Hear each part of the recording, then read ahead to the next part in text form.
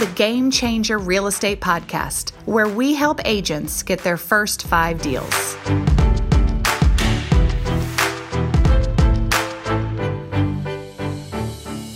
Well, hello. I am so happy you decided to tune in today because we're talking about something that I don't think many people talk about. And it's a big problem in our industry because a lot of people get into this business, real estate, and don't make it because they have another job and they don't have a plan and they don't have anybody telling them how to leave one to become the other. So if you have a corporate or any other type job while also have a real estate license, but have the dream to become a full-time real estate agent, let that be your focus. Let that be what funds your life. Then this episode is for you.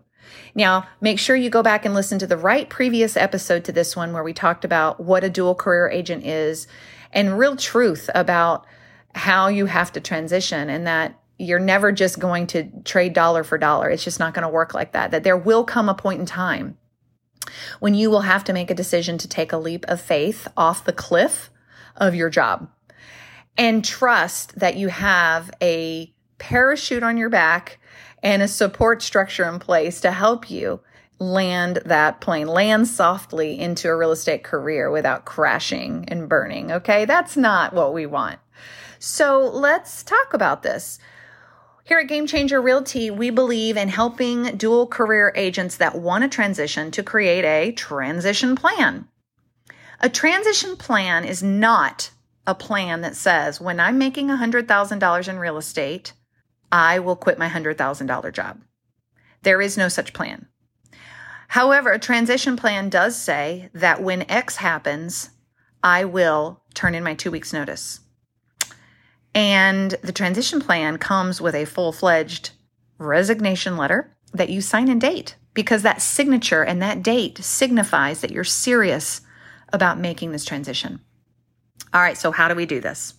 The first thing that we want to do is we want to understand, you have to understand what it costs you to stay alive. You have, let's just say, a job right now making $100,000. Insert whatever your salary is right now, whatever you're making, insert that. Do you actually need that amount of money to survive? Because if you're trying to replace $100,000, but you're really living on 50, could you scrimp and tighten that belt just a little bit in the short term to get you where you want to go?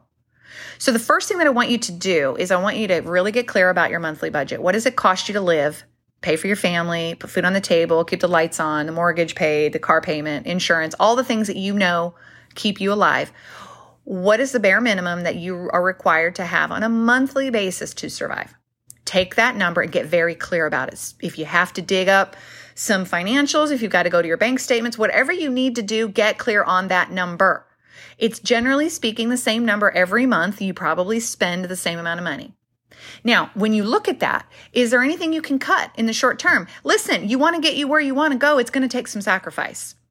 You can either decide to stay in your corporate job, making all the money you want and feeling super satisfied with your big fat paycheck, or you can decide to take a short-term risk that's going to get you where you want to go, where you can get an even fatter paycheck one day down the road. It's going to set you up for freedom. So yes, you are going to pull back the rubber band in order to release yourself. Yes, you're the rubber band, by the way. So where can you scrimp? Where can you cut? What can you do to make this monthly nut less monumental? Because so many people think, oh, I need all this money to survive. You may actually not. So let's take a real hard look at what you need on a monthly basis. Get clear about that. That's step number 1. And then the next thing that I want you to do is I want you to assess your risk tolerance. If you are a high risk person, meaning you'll take a risk and you know you're going to come through for yourself, I want you to assign yourself the number 3. If you're a medium risk person, you're like, well, I can take risk as long as I know all of the exit strategies involved. And I'm okay with some risk, but I really just need to understand what I'm working with and I need to have a plan. Okay. Something like that. I want you to assign yourself a number 2. And if you are a low risk person, like really low risk, I want you to assign yourself a number 1. Okay. These are going to make sense in just a moment. A low risk person is someone who's like, I don't take risks. I like knowing where my money's coming from, and I like knowing where it's going. And I cannot sleep at night if I'm not confident everything's taken care of. Somewhere between low risk and high risk is where you rank yourself. I want you to just think about when it comes to taking a big, bold move to quit your job and become a full-time real estate agent, it's going to require risk any way you slice and dice this thing. So are you a 3, 2, or 1? Okay, so go ahead and assign yourself a number. And the last thing that we're going to do on this episode is we are going to take that number and decide how much money you need to have saved up in order to pull the plug on your job.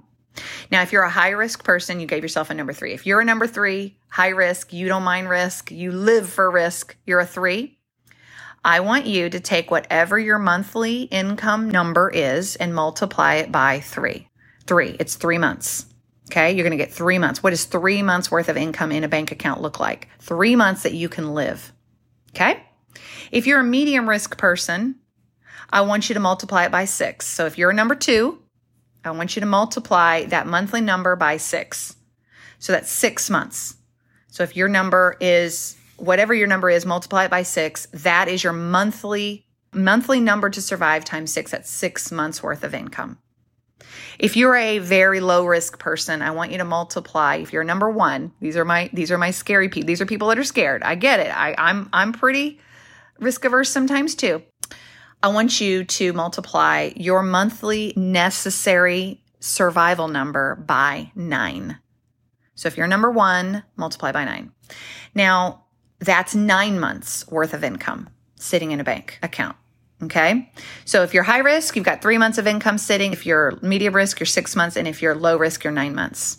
You just need to know those numbers. So the homework for this episode, because I like to keep these episodes at about the time I'm at right now, bite-sized pieces. So for this transition plan, take the time to go and figure out how much you need to survive, and then multiply that monthly number by 3, 6, or 9, depending on your risk tolerance, and come up with that number. What is that number? All right, so work on that. Talk to your significant other, your family, about what that number is. Look at your finances. Let's just do this in a bite-sized chunk. And then what we're going to do at the next episode is I'm going to show you what to do with that next. So I'm definitely leaving you hanging, but I know you've got some homework to do. So make sure you come back and visit with me next week, and I will tell you what we're going to do next. See you then. Thank you for listening. Be sure to check out our library of great resources for you at GameChangerRealty.com.